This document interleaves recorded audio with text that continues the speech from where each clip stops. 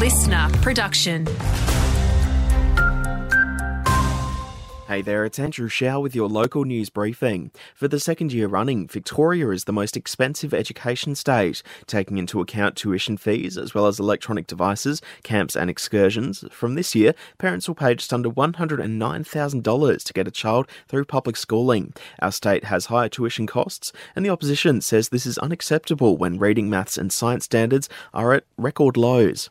The family of Sahil Pamwar, who tragically drowned at Kilcunda Surf Beach in Gippsland last Friday, say he was known for his infectious laughter, warm spirit and zest for life. A GoFundMe has been set up for the family of the man, who was believed to be in his 20s and has so far raised more than $37,000.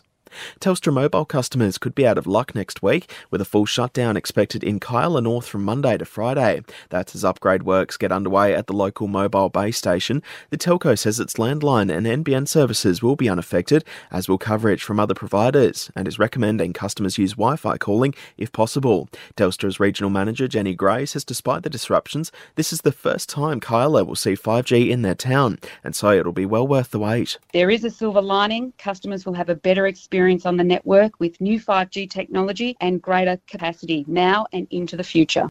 Fortunately, only minor injuries for those involved in a head-on two-car crash in Cowes overnight. The incident occurred around 9:30pm. And briefly, the Goulburn Valley could see up to 30 mils of rain in the coming hours. To sport, and a big effort from Echuca-born cyclist Patrick Eddy in yesterday's first stage of the Tour Down Under over in South Australia.